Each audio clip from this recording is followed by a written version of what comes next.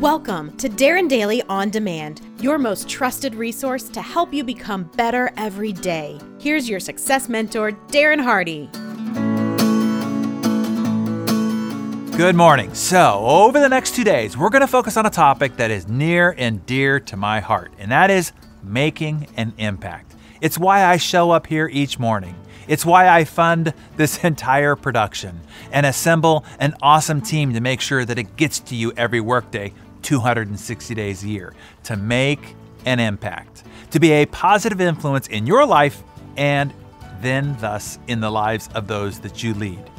These next 2 days, we're going to focus on bolstering your influence on people, circumstances, and the community and the marketplace around you. I want to help you become an impact maker. Are you ready? So, having met, interviewed, and or featured many of today's impact makers, if I were to boil down it to one attribute, the most admirable, powerful, compelling, and endearing attribute of a leader, it is. Wait. Before I tell you, what do you think it is? I don't want you to just sit there and listen to me. What do you think? I want you to think. So think about it. What do you think is the quality that people admire most in their leaders?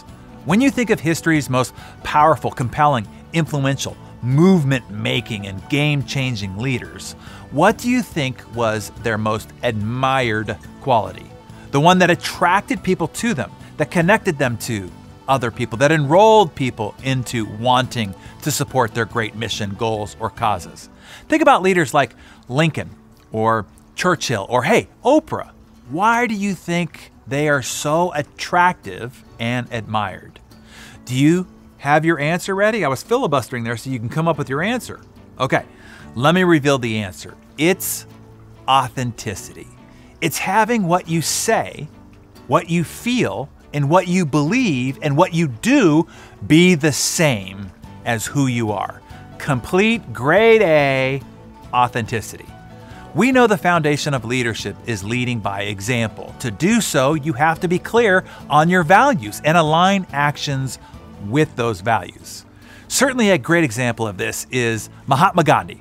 What he believed, he lived. People want to follow a person like that. Someone like Gandhi who lived his values and had a clear, higher purpose that connected with millions of others on a shared vision.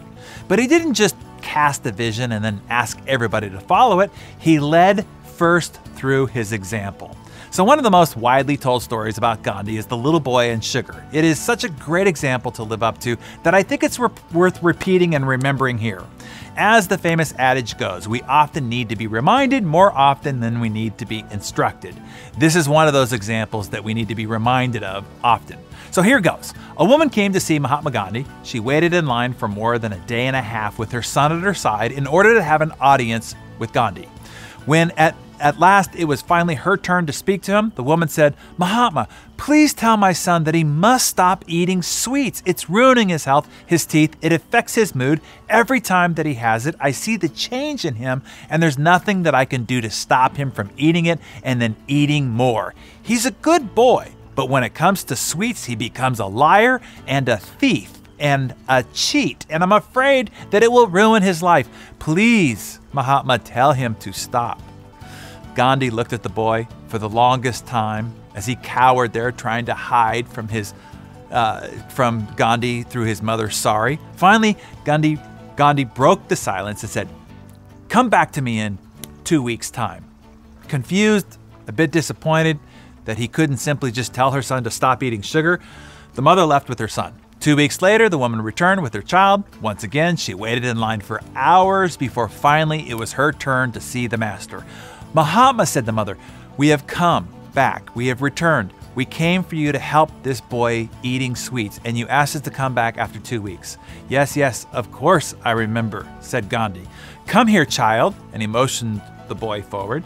The boy, at the urging and prodding of his mother, disentangled himself from her sorry and stepped up to Mahatma, who reached out, put his hands on the boy's shoulders, and pulled him in close.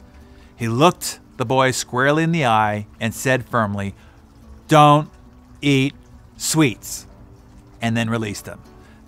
"That's it," said the mother? "That's all you're going to say?" She was flabbergasted. "Why didn't you just tell him that 2 weeks ago?" Because, replied Gandhi 2 weeks ago, I was still eating sweets myself. I could not ask him to stop eating sweets so long as I had not stopped eating sweets myself.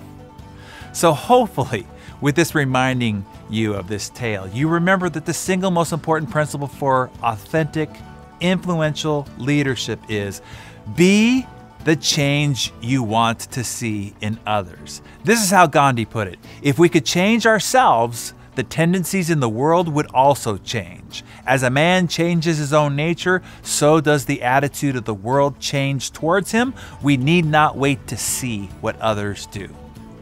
Think about all those things that you're asking those that you lead to do. Set bigger goals. How big are yours? Care for and have a servant heart to your customer. How much of a servant heart do you have towards your team? Play nice with others, get good grades, do the right thing. Well, do you gossip about other people? Do you deliver great performance and productivity each and every workday? When it comes to keeping integrity with others and most importantly to yourself and all the promises you make, are you doing the right thing consistently? As Gandhi reminds us again, if we would change ourselves, the world around us, particularly those that we look to for leadership, would also change.